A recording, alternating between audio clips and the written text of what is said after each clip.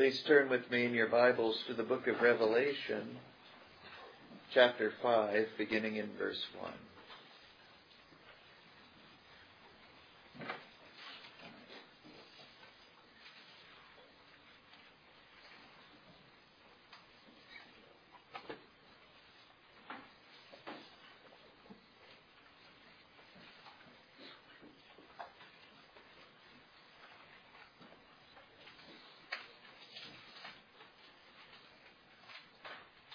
Revelation 5, beginning in verse 1. And I saw in the right hand of him that sat on the throne a book written within and on the backside, sealed with 7 seals. And I saw a strong angel proclaiming with a loud voice, Who is worthy to open the book and to loose the seals thereof?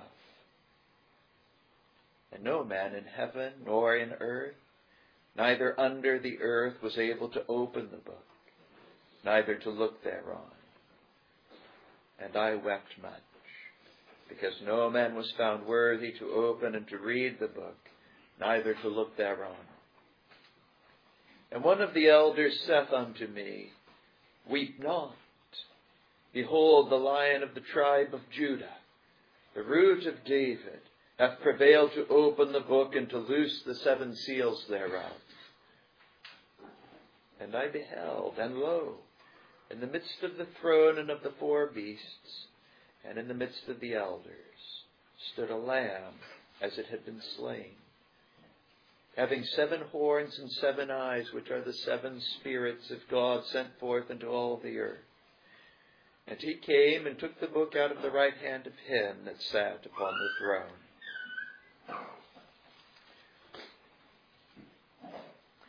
Last time we were together, we talked about the apologetic value of prophecy. And we had an opportunity to look at Isaiah chapter 46. The living God of heaven distinguishes himself from men and from dead idols in that he is able to declare to us the history of the ancient peoples as no other history in the world can do. And even more than that, that he is able to tell us the end from the very beginning. Prophecy is a miracle. It is a miracle of wisdom. And in having the Scriptures, we have so many miracles that yet remain in the world. We might say that in some ways the age of miracles has passed. We don't see anything quite like the apostolic era where they had the miraculous ability to speak foreign languages or heal the sick or raise the dead or these sorts of things. It doesn't seem as if that power continues to be invested in men. But we ought not to think that miracles have completely passed out of the world. Those many miracles of wisdom that are yet in Scripture continue in the world and are testimonies to the world that this religion is the religion of the God of heaven. Because no other human being, no angel, no devil, and certainly no dead idol is able to tell the future in the way that God has told us the future. This is not only useful in providing an answer and a reason for the hope that lies within you to unbelievers, but it is also useful in confirming the believer in his faith and encouraging him that he has not believed merely cunningly devised fables, as Peter said. You remember Peter when he talks of the resurrection says, we were eyewitnesses of the fulfillment of the promises that have been given long ago. This is helpful because we will all from time to time face what are C.S. Lewis called psychological doubts. We have embraced a religion and a view of life that is not shared by the world around us. And we all experience those moments where we wonder, am I crazy? my view of things is so very different than all of the other people around me. Could it be that I've simply lost myself, lost my mind? We come again to the prophecies of Scripture, and we're reminded that our religion is a divine religion that could have only come from heaven. Also, in the midst of our sufferings, in our many conflicts with our sin, and the sufferings that come to us either through God's chastening or in our warfare against the kingdom of the devil that is being driven out of this world, we need the comfort that we are not suffering in vain, that we are not simply making all of this up. Not an ounce of our suffering is wasted, but all useful in the advancement of the kingdom of God, and also useful in the advancement of the kingdom of God in our own hearts. This brings us to Revelation, both chapters 5 and 6. In Revelation chapter 6, we will see that miracle of wisdom and prophecy in things that are yet future to John, things that John could not have possibly seen with human wisdom in his own time, but now fulfilled, so that we can see John uttering these things by way of prophecy, things that he couldn't have possibly known, but that we now well know, based on the ancient histories. Things marvelous, things breathtaking. But in Revelation chapter 5, we see the fulfillment of prophecies in Jesus Christ himself, fulfilled already in John's time, but uttered by the way of prophecy. Prophecies thousands of years old. Thousands of years old. Most remarkable. You remember, we have finally come to the proper matter of the book. The scroll in God's hand. The scroll of God's special providence toward his church. From John's time to the end of the world. But there is a problem. This book is sealed. John had been promised a revelation of Jesus Christ, that Jesus Christ was going to reveal or uncover things. But when John finally comes to it, he finds the book quite covered up. 7, sealed not with just one seal, but with 7. And then a challenge from an angel, a strong angel. Who is worthy to open the book? This becomes a discouraging circumstance. There is not a creature in heaven or on the earth or under the earth that is able to answer the challenge. It is as if all of the creation simply goes mute and can say nothing. John mourns this situation. He longs to see the scroll opened. And it's at this point that an elder of the church, one of these representatives, really, of all of the common believers in the church, comes to the great and aged apostle and tells him not to weep. And now, as we get to the second half of verse 5, the elder gives his reason why John ought not to weep. Behold, the Lion of the tribe of Judah, the Root of David, hath prevailed to open the book and to loose the 7 seals thereof. The command from the elder not to weep, to sum all of this up, is grounded in the truth that Christ is now going to open the scroll. So there is no reason to weep. And this reason he prefaces with a behold. Whenever you see that in the Scripture, don't read past it. It is a significant thing. It's a focusing marker.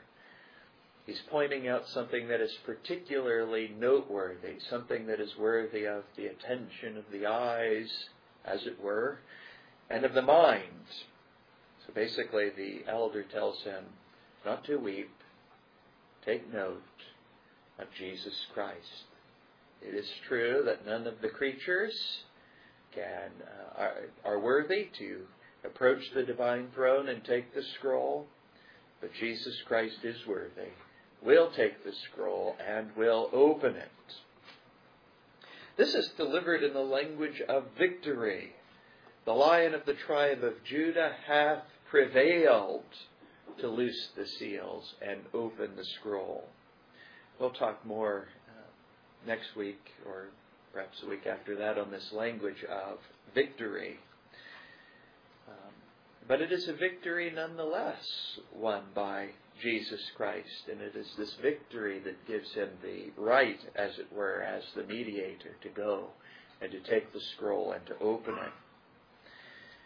You remember the angel's challenge, who is worthy?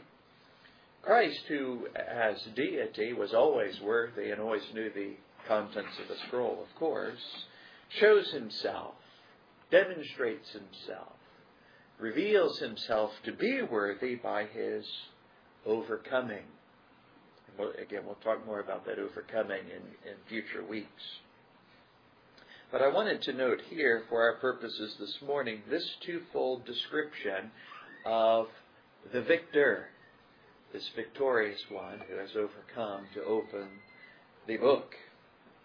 He is described two ways. First, as the Lion of the tribe of Judah, and then second, as the Root of David. We'll talk more about what these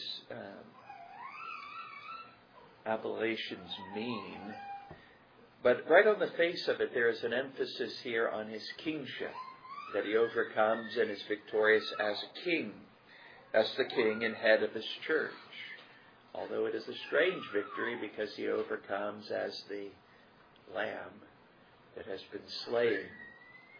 So victorious king indeed, but victorious as the slain lamb. And here we begin to see in a very short space, and children, you should never forget that the Lord Jesus Christ is prophet, priest, and king. He is the king as the Lion of the tribe of Judah and as the Root of David. He is the prophet of the church in that he reveals the scroll to the church. And he is the priest, both the sacrificing priest and the sacrificed lamb. So here you see a picture of Christ in his fullness, in all three aspects of his mediatorial office. Inasmuch as he is called the Lion of the tribe of Judah, we see him as the fulfillment of an ancient prophecy delivered by aged Jacob. Turn with me in your Bibles to Genesis chapter 49.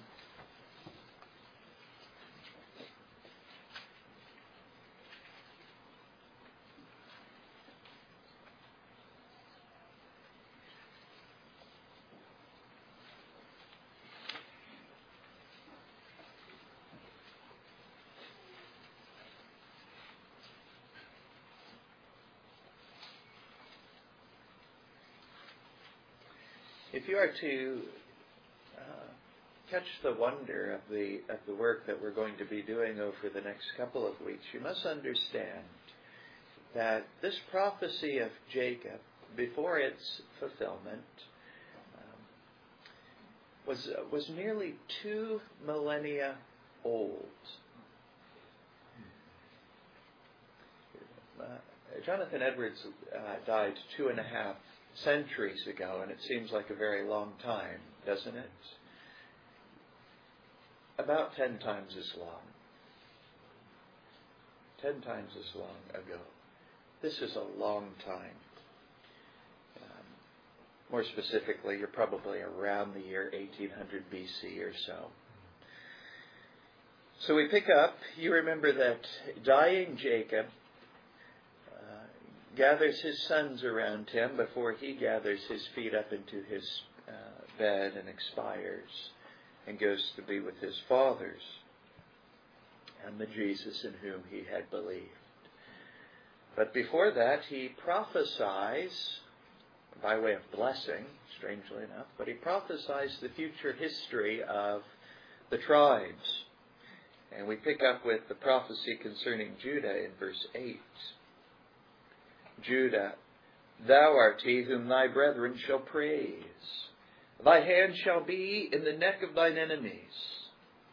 Thy father's children shall bow down before thee. Judah is a lion's whelp. From the prey, my son, thou art gone up. He stooped down, he couched as a lion, and as an old lion. Who shall rouse him up? The scepter shall not depart from Judah, nor a lawgiver from between his feet, until Shiloh come. And unto him shall the gathering of the people be.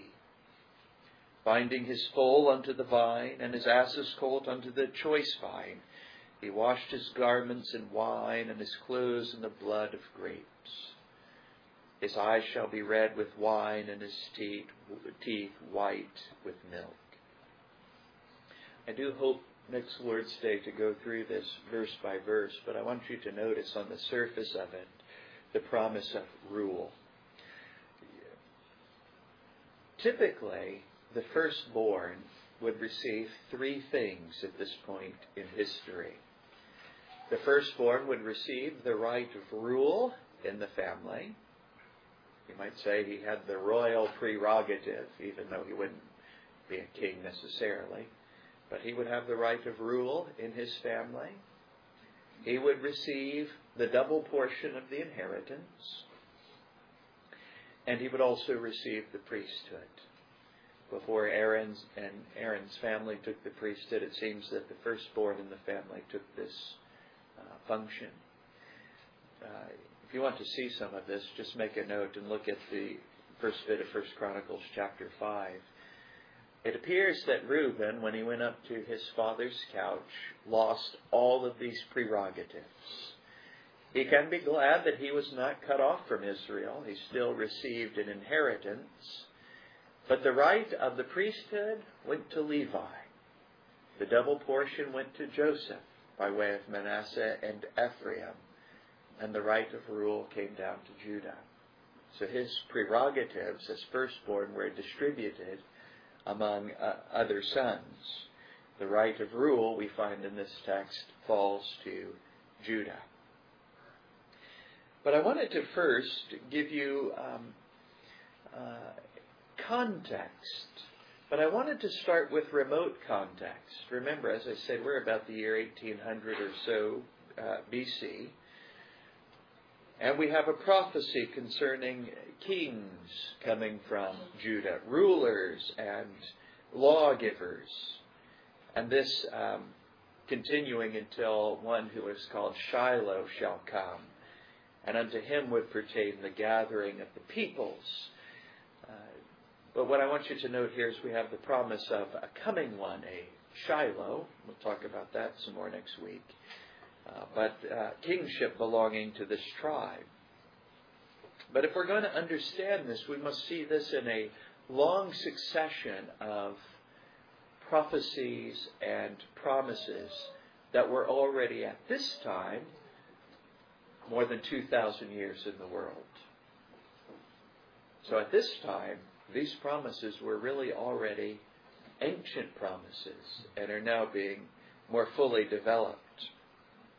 I wanted to begin at the very beginning and give something of a sketch from the eternal covenant of grace made between Father and Son to this period of time with Abraham and his children, all preparing the way to Jacob and his boys. Remember that before the foundation of the world, there was a covenant made between the Father and the Son. And the Son entered into this covenant not as an individual, but as the representative of all who would be united to him by faith. All of the elect. all of those upon whom the Father and the Son had set their electing love. You remember, we did this recently, that the stipulation that was laid upon the Son was that he would fulfill the double demand of the broken covenant of works, namely that he would render a perfect obedience, that perfect obedience which his people were no longer capable of rendering of themselves, and that he would also render unto that broken covenant of works the death that it demanded, the death that was due to guilty sinners. The Lord Jesus Christ fulfilled that stipulation, and it was always certain that he would do so. Being very God, he could not lie or prove false in this covenant, nor was he wanting the power to fulfill what he intended to do. The Father promised him a reward. He promised him that elect people and great glory in their salvation. Turn with me to the book of Isaiah, chapter 53, a text you will know very well. But I want you to see that in Isaiah 53 we have all of these components of this eternal covenant.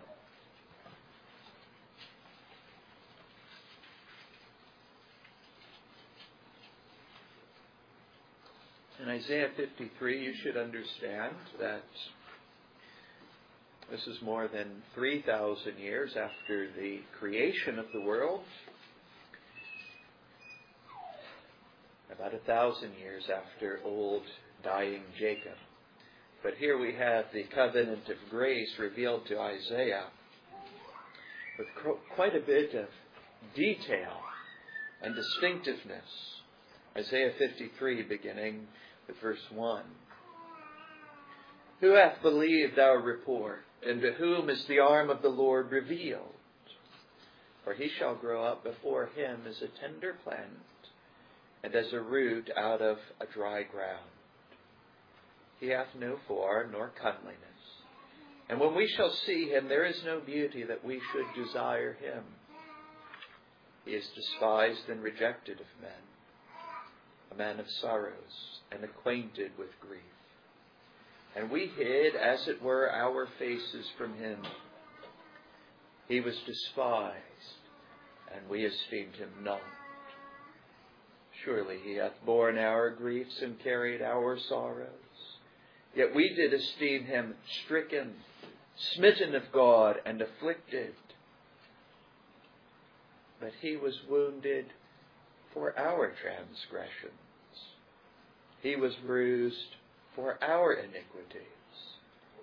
The chastisement of our peace was upon him, and with his stripes we are healed. All we like sheep have gone astray. We have turned every one to his own way, and the Lord hath laid on him the iniquity of us all. I want you to notice here the Lord Jesus Christ portrayed as dying the death that the covenant of works required of guilty sinners. He dies it not for himself, but for his people, wounded for our transgressions. The Lord hath laid on him the iniquity of us all. Verse 7. He was oppressed, and he was afflicted, yet he opened not his mouth. He is brought as a lamb to the slaughter, and as a sheep before her shearers is dumb, so he openeth not his mouth. He was taken from prison and from judgment. And who shall declare his generation? For he was cut off out of the land of the living.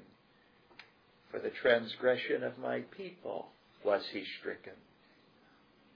And he made his grave with the wicked and with the rich in his death.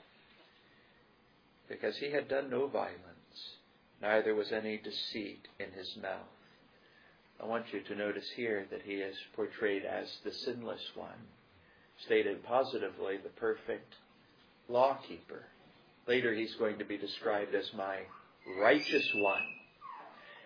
This points to his active obedience or the fulfillment of all of the law on behalf of his people. Less emphasized here, but more fully developed, say, in the 40th Psalm, written maybe some 200 years before this, in which Christ is portrayed as taking a human body so that he might render obedience. That the Father was not satisfied with the blood of bulls and goats, but he would prepare a body for his Son, and his Son would render that required obedience in a human body. Verse 10, Yet it pleased the Lord to bruise him. He hath put him to grief. When thou shalt make his soul an offering for sin, he shall see his seed. He shall prolong his days, and the pleasure of the Lord shall prosper in his hand. I want you to notice the first bit of the promise here, the reception of his people. He shall see his seed. His work will not be fruitless or barren, but it will be productive of offspring, and he will see them. This is promised to him upon the fulfillment of his work. Verse 11, He shall see of the travail of his soul and shall be satisfied. By his knowledge shall my righteous servant justify many, for he shall bear their iniquities. Here the prophet Isaiah sets before us a great mystery. The Lord Jesus Christ would consider the travail of his soul, his sufferings both in body and in soul, and in the viewing of his seed, his reward, he would be satisfied with this transaction. I tell you, this is a great mystery of love. Who can understand that we, being unlovely in ourselves, have been the recipients of such a great love, that he would see the travail of his own soul, even losing the sensible presence of his Father in which he had always delighted. But in the viewing of the reward, his people, he would be satisfied with that transaction. And now we see his glory in verse 12, the glory promised to him by his Father. Therefore will I divide him a portion with the great, and he shall divide the spoil with the strong, because he hath poured out his soul unto death, and he was numbered with the transgressors. And he bare the sin of many, and made intercession for the transgressors. In this one text, you have all of the components of the covenant of grace. You have Father and Son as two parties. You have the Son taking up the obligations of the broken covenant of works for the redemption of his people. And you have a promise made to him of a people and great glory. The only question that remains to us is this: was this a new covenant in the time of Isaiah? Was this a plan only recently developed by God in the 8th century BC? And the answer is, of course, no. When? When was this covenant made, and how do we know? Turn with me in your Bibles to Titus chapter 1.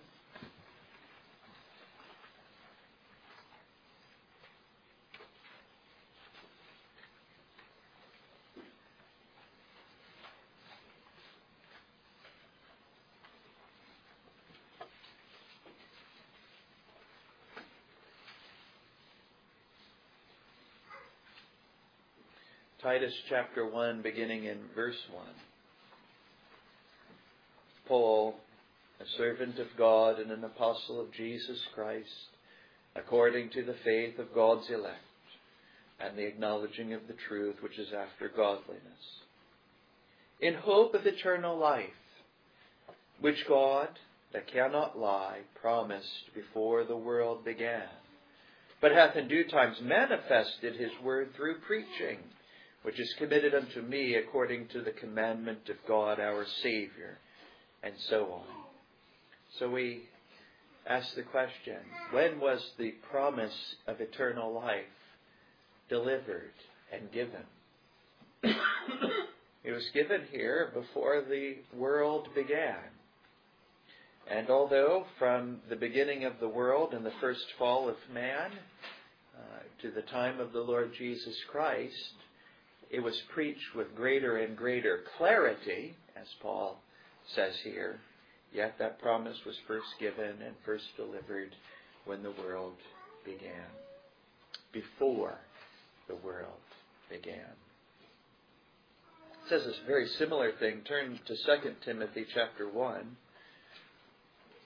It appears that this was very much upon the mind of the Apostle Paul as he was nearing the end of his life and ministry.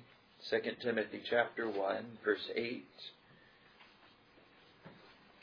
Be not thou therefore ashamed of the testimony of our Lord, nor of me his prisoner, but be thou partaker of the afflictions of the gospel according to the power of God, who hath saved us and called us with an holy calling, not according to our works, but according to his own purpose and grace, which was given us in Christ Jesus before the world began, but is now made manifest by the appearing of our Savior Jesus Christ, who hath abolished death, and hath brought life and immortality to light through the gospel.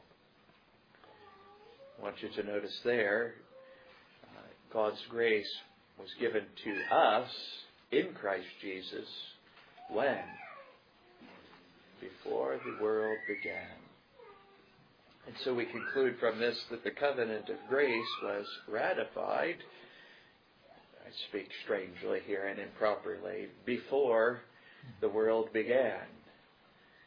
It's strange, I don't know any other way to speak, because of course before the world began, there's no such thing as a before that. Time begins then, but in eternity, in timelessness, this covenant was made and ready and prepared and already in place when the creation was made.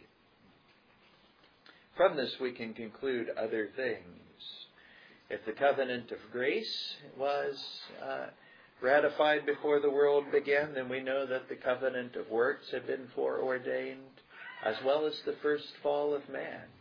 Without these components, the covenant of grace doesn't make very much sense. It also helps us to understand the ready preaching of the gospel upon the fall of man. God was not caught unawares. He had foreordained the fall, and he was ready to meet it and its problems as soon as it happened. Immediately after the fall, albeit in cryptic and mysterious terms, the covenant of grace is revealed. And the eternal Son of God as the Savior of fallen men is also revealed. This comes out with the greatest clarity in the cursing of the serpent. You will know the verses well. I'll simply read them to you. And the Lord God said unto the serpent, Behold, thou hast done, because thou hast done this, thou art cursed above all cattle, and above every beast of the field. Upon thy belly shalt thou go, and dust shalt thou eat all the days of thy life. And I will put enmity between thee and the woman, and between thy seed and her seed. It shall bruise thy head, and thou shalt bruise his heel. In the cursing of the devil, you have the promise of his destruction by a son of Eve, a man. Interestingly enough, inasmuch as God then goes on to cover them with skins, it also points out the divine aspect that's necessary in this victory. They were incapable of covering themselves. They needed to be covered by the skins of the sacrifice. Just this week I was reading an old John Gill, and he makes some very interesting observations upon this text. by referencing an ancient Jewish interpretation, interestingly enough. Inasmuch as God is said here to be walking in the garden in the cool of the day, he does believe that this is nothing other than a manifestation of the eternal Son of God, and that perhaps even at this point he showed himself in some human nature, inasmuch as he's said to walk in the garden and utter to them some sort of audible voice. And that he immediately shows himself to fallen humanity in his threefold office. Inasmuch as they are arraigned before him for judgment, he shows himself to be king. Inasmuch as he declares himself, or declares the way of salvation and redemption to them, he shows himself to be prophet. And inasmuch as he slaughters animals and takes these skins as a covering for these poor fallen creatures, he shows himself to be priest. And so, now what raises this in his mind, and we'll look at some New Testament passages. In the ancient Aramaic translations, this would be Judaism before its reaction against Christianity. Judaism when it was still fully Trinitarian. In their ancient Aramaic translation of this narrative, the proper name Jehovah is translated the Word of God. And the Word of God walked in the cool of the day and spoke to them. And the Word of God said, the Word of God not treated as an abstract thing, his voice, the Word of God treated as person, as personal. Very interesting. However you might take that and consider the way that God manifested himself to Adam and Eve at this point in time, there is no doubt, and the New Testament leaves no room for doubt, that this is a prophecy concerning the mediator of the covenant of grace and the covenant of grace. Turn with me in your Bibles to 1 John chapter 3.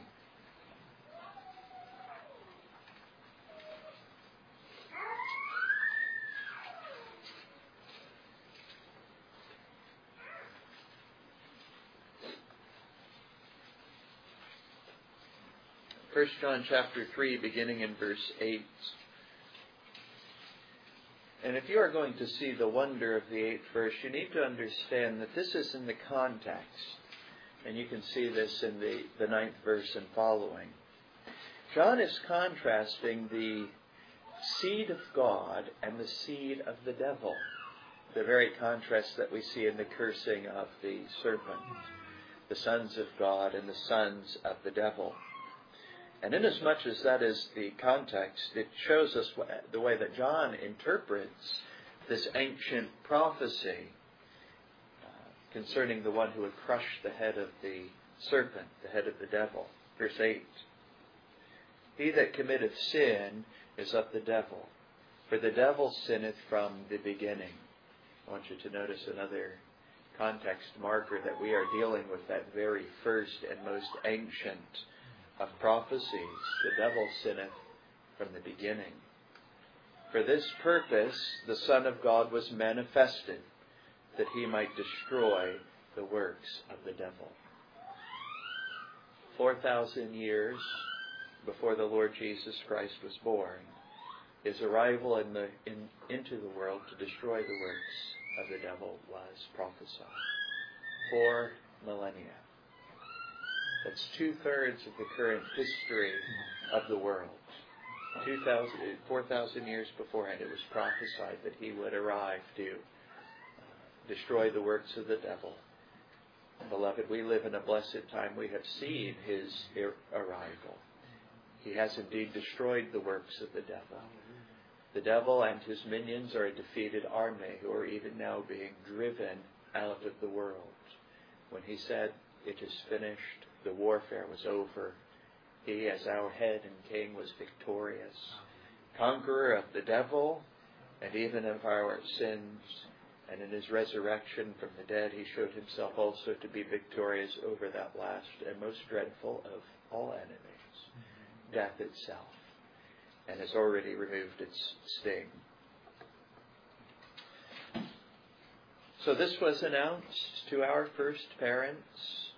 If you take Ussher's chronology, in the year 4004 BC, written down by Moses in 1490 BC. But we have come to a point in history where we have seen this fulfilled. Beloved, if you struggle with doubts concerning the divinity of our religion, if you ever wonder if you have labored or suffered in vain in its advancement, behold the miracle of divine wisdom. This is a divine religion. Good human wisdom, the wisdom of a man or even a devil, see 4,000 years into the future to prophesy his coming for such an exact and such a perfect fulfillment. We could go a little further with this for our further encouragement that in the Lord Jesus Christ we are partakers and sharers in the fulfillment of this ancient prophecy.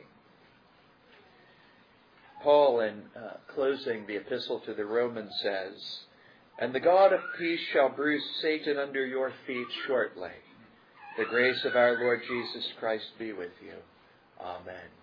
Remember what we said about the covenant of Jesus Christ.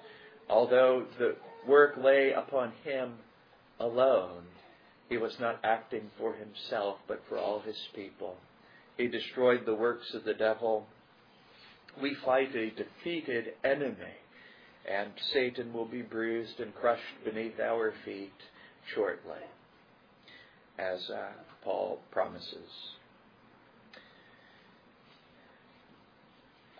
There's not too much more of the story to tell, other than at this point, and we will complete our sketch next week. But the promise of this son was continued in the line of Seth. They would be called the sons of God. And so, of course, the promise comes into the family of Noah. Although it's a bit cryptic, there is some evidence that the promised son would probably come from Shem, possibly Japheth, but certainly not Ham. And then we would find that the promise would come to a son of Shem, Father Abraham. And we will pick up our narrative next time with the promise of a son received by Abraham, then passed on to Isaac, and then Jacob, and then to Judah. And then we'll come to the immediate context and look at these verses. But I hope that you see that this is indeed time very well spent. I know that we all struggle at times, and we wonder about these things. But there is nothing in all of the world like the fulfillment of these promises.